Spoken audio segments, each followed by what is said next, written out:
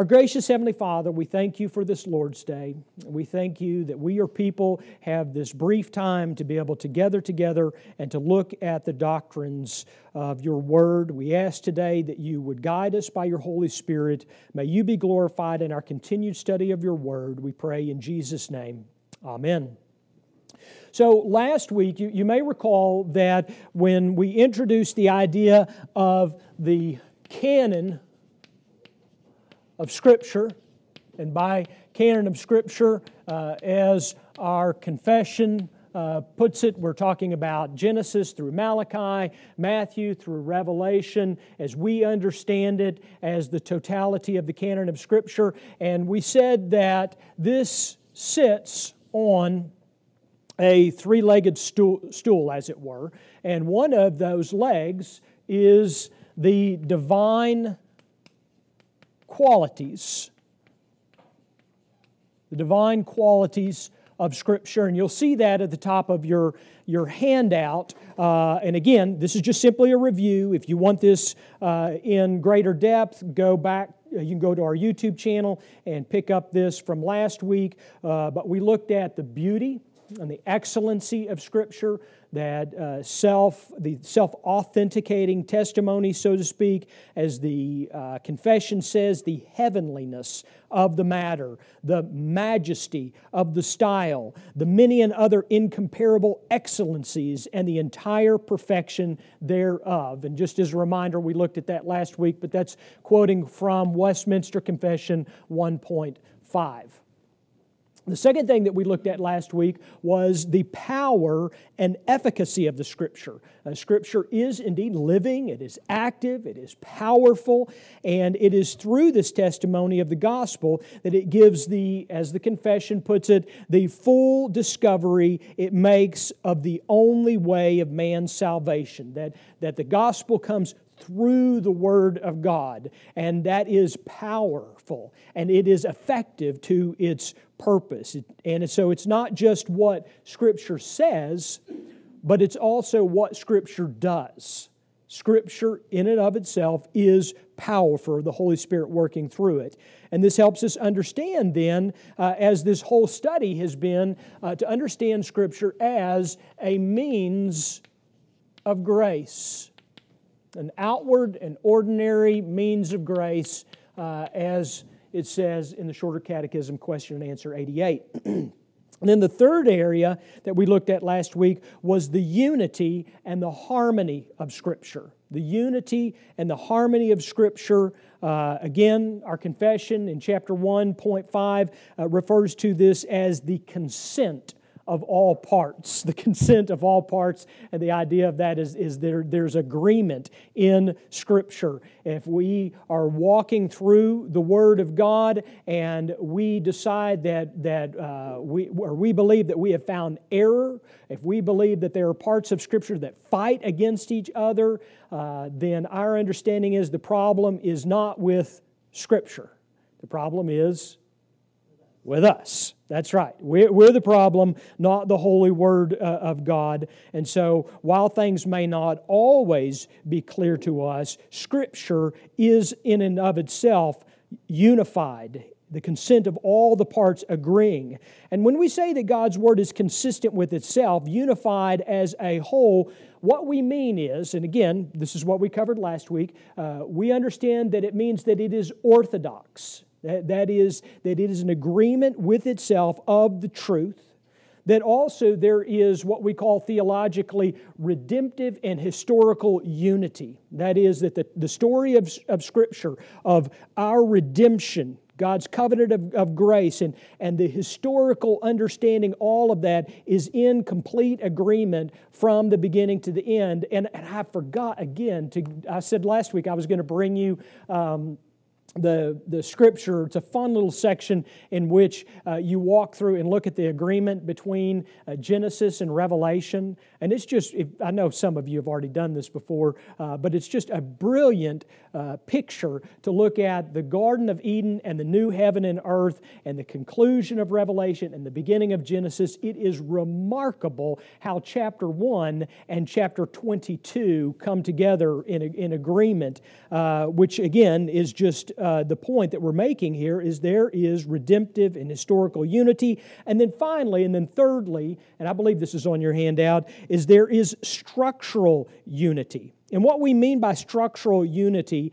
is that there is covenantal unity. All right, so we think about this in terms of the covenant of works, the one command that God gave Adam, which Adam disobeyed, so also the fall, and the covenant of grace that God established with Christ from the beginning. And it is through that covenant of grace that God works both in His old covenant people as well as His new covenant people. One covenant seen throughout the totality of Scripture, we would say, from Genesis to Revelation. And so also a canonical structure, that God, who is a God who reveals Himself, has chosen to reveal Himself in writing. He has chosen to reveal Himself in His Word. So, that's a review. We covered a lot last week, didn't we? And so this week, what we're going to look at is the second part of that stool, and we're going to call this the prophetic or apostolic origins. The prophetic and apostolic origins. And just to let you know on the front hand, most of what I am going to teach you on this section is really going to focus on the apostolic origins. I think for many people, because of Christ's acceptance of the Old Testament canon, there are a few questions in regards to that, but I think that many Christians have questions about the New Testament canon. And so we're going to mostly, although I'll vary a little bit, we're going to look at the apostolic origins. And as I said before, if you want to drill deeper than what I'm giving you here, I really encourage you to take a look at Michael Kruger's book. Michael is a professor at RTS in Charlotte, and he has a wonderful book on the New Testament canon. And so if you want to drill deeper than what you're getting here on Sunday mornings, check out Michael's book. But in general, when we talk about the prophetic and apostolic origins, one of the frameworks that we talked about last week for us to consider is the covenantal framework, understanding that God works covenantally, understanding that God established His covenant of grace in Christ, and we see the outworkings of that, whether we're referring to the Mosaic covenant, the Davidic covenant, leading into the new covenant, all of which falls under the concept of covenant, and also from the concept of redemption.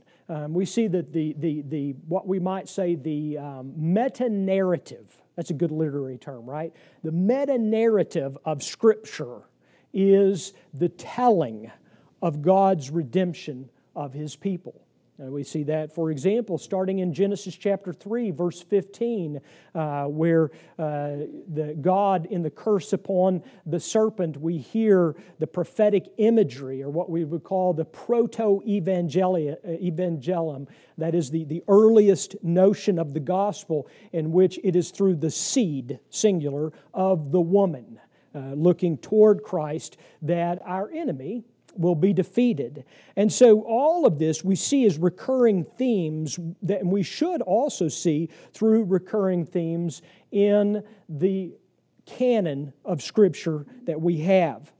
But the question really becomes, when many people have questions about the origins of our canon, the real question becomes one of means, doesn't it? I mean, how did we get this canon? How did it come to us? And what we find is that God spoke through men. God spoke through prophets and apostles. And think about this with me, what this means. What this means is that God has chosen to call, and God has set aside men to guard, to preserve, and to transmit His revelation to His people. Now, to be clear, could God have done like He did in conveying His moral law to Moses and to the children of Israel, could God have said, hey, I need lots of tablets. Just line up the tablets and I will write with my finger upon the stone, just as He did, giving what we understand to be the Ten Commandments. Certainly God could have done that. But even in the giving of the Ten Commandments, which came literally from the hand of God, we know of the Ten Commandments through whom? Moses. In fact, the first 5 books of the Bible are attributed to Moses, as Christ referred to them, the books of Moses. And we understand that God chose to work this way, that He chose to work through men working by the Holy Spirit. And God has chosen to do this not haphazardly, but He has chosen to do this by the means of office. By the means of office. In other words, that we have the Old Testament by virtue of the office of prophet. Now, sometimes there are hang-ups here. Sometimes people will say, I get it, Moses, was Moses a prophet? I think more like Elijah, or I think more like Isaiah and Jeremiah. And yet, over and over again, we see the Old Testament writers referred to as prophets. Moses was referred to by God as, quote unquote, my prophet. Even David, which I think for many people will struggle and say, he was a king and, he conquered Goliath and, but prophet? And yet, in 1 Peter chapter 1, verse 12, Peter refers to David as a prophet of God, so forth and so on. And so within the Old Testament delivery, God called and commissioned His prophets, such as Moses. Within the New Testament, we have the office of Old Testament prophets.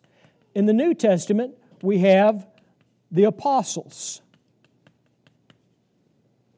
The New Covenant prophetic word conveyed through Christ called and commissioned apostles. You may recall that Jesus said, as the Father has sent me, even so I am sending you. And in the context of that, He's speaking directly to His disciples. Yes? Isn't John the Baptist considered as like an Old Testament prophet? Yeah, most theologians, it's by virtue, Hilda's question was, isn't John the Baptist considered an Old Testament prophet? And the answer is yes. Oftentimes theologians will refer to him as the last of the Old Testament prophets. And where we get that from is from Jesus' word. Remember when John's disciples came to him and asking questions, are you the one or is there another? And Jesus gives that somewhat cryptic answer. And then He turns and he says, there's no greater man has been born than John the Baptist. And the idea is that that's the conclusion of that. Now, to our knowledge, John the Baptist didn't write any of the biblical books, but nevertheless he held, to your point, he did hold the office of prophet. But in terms of apostles, and again, my focus primarily on the New Testament, is that Christ commissioned His apostles. And this is going to be important when we talk about the closing of the canon. So if Christ called and commissioned His apostles to convey the history, to convey the truth of what Christ commissioned them to record, then at the conclusion of the death of the last apostle would be the conclusion of what? The canon of Scripture.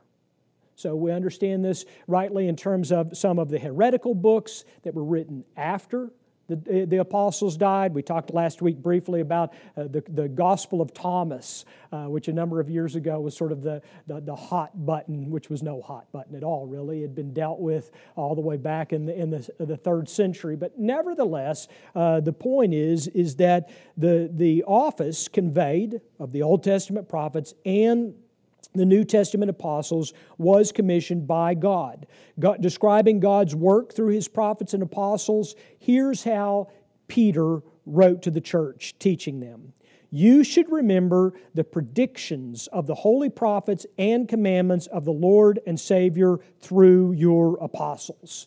In other words, what Peter is describing there is the canon of Scripture is made up of the Old Testament prophetic writings and what has been conveyed to you by, quote unquote, your apostles. Meaning the apostles that you understand, the apostles of the church, the new covenant apostles, of which was a temporary and ceasing office, not a continuing office.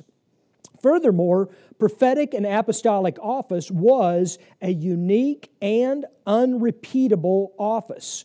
In other words, the point I'm making here is that we do not look forward to new apostolic revelation, but in retrospect. In other words, when we gather on Sundays, nobody is sitting here waiting for, I wonder what the new revelation is for this coming Sunday. I wonder what we're going to learn by virtue of this new revelation. No, we do what? I mean, many of you have them on the tables in front of you. We're opening the Word of God and we're looking back, right? We're looking back because of the ceasing of the apostolic office. We look back to the record, to the recording of Scripture, the one-time deposit laid down by Christ's apostles. The church then is not built, and I'm drawing from Ephesians chapter 2, verse 20. I know many of you will know this verse, but in Ephesians chapter 2, verse 20, we're taught that the church is not built on new revelation, but is built on the foundation of the apostles and the prophets, Christ Jesus Himself being the cornerstone. And so it is upon the apostolic rock that Christ builds His church. And again, that's Protestants differ wholeheartedly from our Roman Catholic brethren, right? We don't believe that Peter is the head of the church, but rather Christ was speaking to the office and the foundation of that apostolic teaching. So, with that being said, that we have received God's Word through the office of the prophets and the apostles, how was this conveyed? How do we today, as beneficiaries of a complete and closed canon of Scripture, how did we receive that? And there's a couple of ways that for us to think about this in general. The first is that originally, and I'm going to just focus for right now on the New Testament, the first thing for us to focus on is oral tradition. Now, the word tradition here is, you're going to have to step out of American pop culture, so we're not talking about, every Easter we have a roast with carrots and potatoes, that's our tradition. It's not what we're talking about here. We're talking about in the literary sense of that which was set down as right, as true, as verifiable. For example, the apostles received what Jesus had said and what Jesus taught. They were the ones who received that record. Think about it this way. In 2 Thessalonians chapter 3, verse 6, Paul says, "Now we command you, brothers, in the name of our Lord Jesus Christ, that you keep away from any brother who is walking in idleness and not in accord with the tradition that you received from us." The us there is a reference to the apostles. The tradition is that this is, we might say, the historical account set down and verified. That's what's meant here, you could say, by tradition. And Paul wrote in 1 Corinthians chapter 11, verse 23, for you're all familiar with this because this is the introduction to the Lord's Supper. "For I received from the Lord what I also delivered to you, that the Lord Jesus, on the night when He was betrayed," so forth and so on. We're very familiar with that intro, but sometimes we take for granted that what he's saying is that I am passing on to you, with these instructions on the Lord's Supper, what I have received as an apostle of Jesus Christ. Furthermore, this oral tradition also is a recording, not yet in writing, but verbally, of what Jesus did. Again, what he said, Paul said to the Corinthians, "For I delivered to you as of first importance what I also received, that Christ died for our sins in accordance with the Scriptures." And so what Paul is conveying there to the church and to us subsequently is that there is an oral tradition of the historical record that is coming from the apostles and is being taught to the church. Just as I am teaching to you today, so also they were teaching to the church the truth of Jesus Christ. I have, just as a passing note, on your handout for any of you who would like to do a little bit more of a study on this or do a more in-depth Bible study, I would direct your attention to Luke chapter 1, Romans chapter 6, Galatians chapter 1, Philippians chapter 4, Colossians chapter 2, 1 Thessalonians chapter 2, 1 Timothy chapter 6, 2 Timothy chapter 1, 2 Peter chapter 2, and Jude chapter 1. And if you're watching the video, I'm sorry I went through that so quickly, but those of you here today, you should have that on your handout.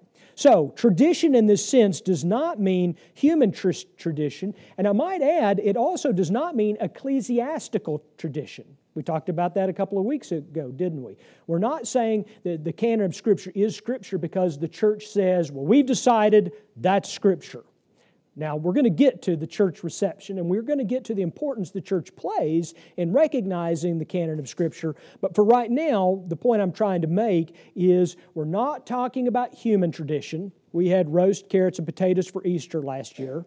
And we're not talking about ecclesiastical tradition, meaning the church has said this is Scripture, so doggone it, we're just going to keep on keeping on. No, what we're talking about is the apostolic tradition. And that's a key point of note, apostolic tradition, that which has been handed down. Luke begins the very beginning. If you're reading through the Bible right now with us on our church reading schedule, you're in Luke right now, and many of the characteristics of the Gospel of Luke are conveying of these traditions. For example, and I can't remember if I get to this in our notes, but many scholars believe that the base of the synoptic Gospels was either the Gospel of Mark or what scholars call Q, which is an unknown source that might have been a written record of this, and that Matthew and Luke both draw from Mark or what Mark drew from. So this is why whenever you're reading the synoptic Gospels, that is Matthew, Mark, and Luke, you're going to see direct quotes being carried over to the different Gospels. You don't see that in the Gospel of John, for example, but in the synoptic Gospels, we see the idea of this base. And if, in fact, it was Mark or whether it was not is irrelevant. The point is that as Luke begins his gospel, he says, "Inasmuch as many have undertaken to compile a narrative of the things that have been accomplished among us," meaning they've already been compiled, right? Luke's not original in this. "Just as those who from the beginning were eyewitnesses and ministers of the Word had delivered them to us." Who were the eyewitnesses and ministers of the Word? And the key point here is he didn't just say eyewitnesses, did he? He said in Luke chapter 1, verse 1 and 2, the eyewitnesses and ministers of the Word, who are those folks? Those are the apostles. The apostles were both eyewitnesses, so also the called ministers of God's Word, and so they are the ones that Luke is drawing from in compiling his gospel. So what was conveyed orally was recalled, and it was recalled by the Holy Spirit. And this should not be unbelievable for us, because this is exactly what Jesus told his disciples was going to happen. You may recall that Jesus said to his disciples, quote, "When the Spirit of truth comes, He will guide you into all the truth, for He will not speak on His own authority, but whatever He hears, He will speak, and He will declare to you the things that are to come." And so the Holy Spirit speaking from God to and through the apostles, delivered to them the tradition that was to be conveyed to us. So, moving from the prophets and the apostles to the oral tradition that is delivered to the New Testament church, then how do we then have written texts in front of us? How is it that if I say, please turn to John chapter 3, verse 16, you can open that up. Now, to be clear, chapters and verses were not in the original Bible. Those were added long after, thankfully, where we can find our way through the text. But nevertheless, you have a Bible that you can turn to, a New Testament that you can open. And so how then have we received these written texts? I want to phrase this in a question that Michael Kruger asked because I like the way that he asks it. And that's this. How could this foundational apostolic tradition have been preserved in a way that makes it always accessible to future generations of the church? I'm going to read that question again. It's an easy answer, right? But I want to read it. I love the way that he asks it. How could this foundational apostolic tradition have been preserved? And how could it have been preserved in a way that makes it always accessible to future generations of the church? And it's the same question I asked, right? How in the world did God deliver His Word that even in 2023, think about this is extraordinary. In 2023, we have a canon of Scripture that is opened, accessible, and if you know how to read, you can read the Word of God. That is extraordinary. And so, the short answer is it was written down. I'm reminded of God's Word to the prophet Isaiah. And now, go. Write it before them on a tablet and inscribe it in a book, that it may be for the time to come as a witness forever. That is a beautiful testament of what God has done consistently through His prophets and apostles. And so, in sum, the New Testament documents can be understood as the written expressions of the authoritative, foundational, eyewitness tradition delivered by the apostles of Jesus Christ. And so what does this mean? What does this mean for us? Well, this does not mean that an apostle had to write it down. Now, some of you are thinking, now hold on just a second. You said this apostolic tradition is important. The origin is important, and now you're contradicting yourself. No, I'm not. What I'm saying is that when I open up the book of Luke, who was not an apostle, I can trust that it is of apostolic origin, which is what Luke says. When I go to the Gospel of Mark, as it has been so named since the earliest days, Mark wasn't an apostle. But I can trust that it was of apostolic origin. Now, we'll get to the church's reception of that in the coming weeks. Actually, not next Sunday or the next, but the next. But where I'm going with this is that it does not have to be actually take pen or quill in hand and write it down by the hand of the apostle for it to be authoritative. But God used, by His sovereign purpose, the skills and gifts necessary for preserving the tradition. And so what we might say are the qualifiers. So what are the qualifiers of this apostolic tradition? And this, of course, would apply to the prophetic tradition as well. What are the qualifiers for this? Well, number one, it had to have been written during the apostolic age. Do I have this on your handout? It had to be written during the apostolic age. Why? Why did Luke's gospel have to be written during the apostolic age? And why, among a myriad of things, do we deny the validity of the gospel of Thomas?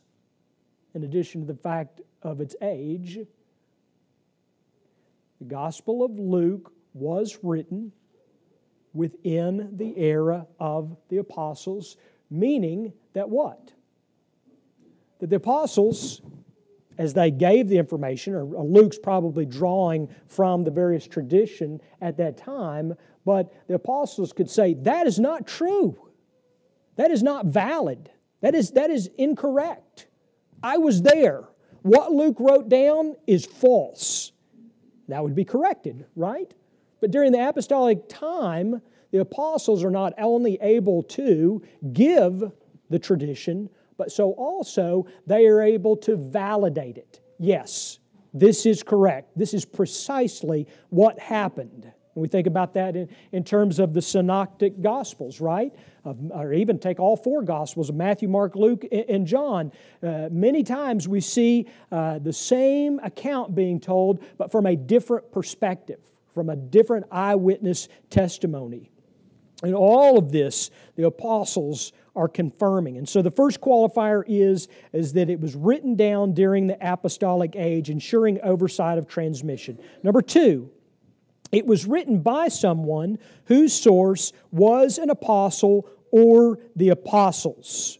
And again, drawing from Luke chapter 1, the Gospel of Luke, who wrote what was handed down by those who from the beginning were eyewitnesses and ministers of the Word. Or we think about this, the church tradition has been that the Gospel of Mark is based on Peter's testimony.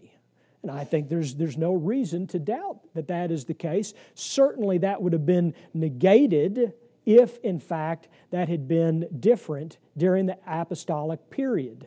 And so it's during the period of the apostles, and so also it is written by someone. For example, in the case of Luke and in the case of Mark, it is written by someone who is with and being guided and gathering information on all of this. And so that acts as a qualifier. Now, let me give you an example that would come really, really close to that, but would not be Scripture. So, many of you have heard of Polycarp. Any historians here know who Polycarp was?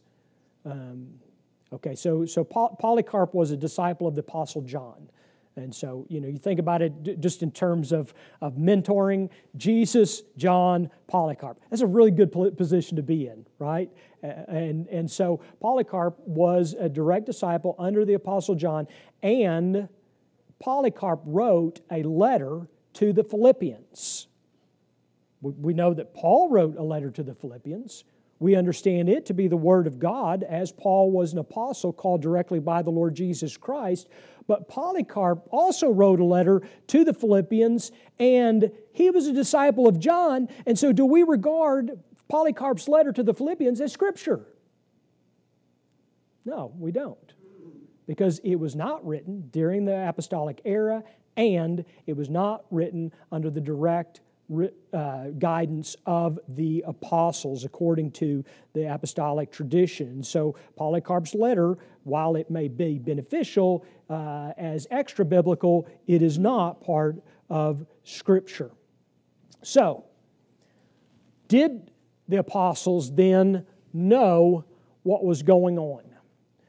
As we move from oral tradition, from Jesus to the apostles, to the conveyance of the oral tradition, to the writing down either directly by the apostles or by the apostles' appointment, did the apostles know that they were conveying, or even the prophets conveying, the Word of God? We might think about this in terms of literary terminology.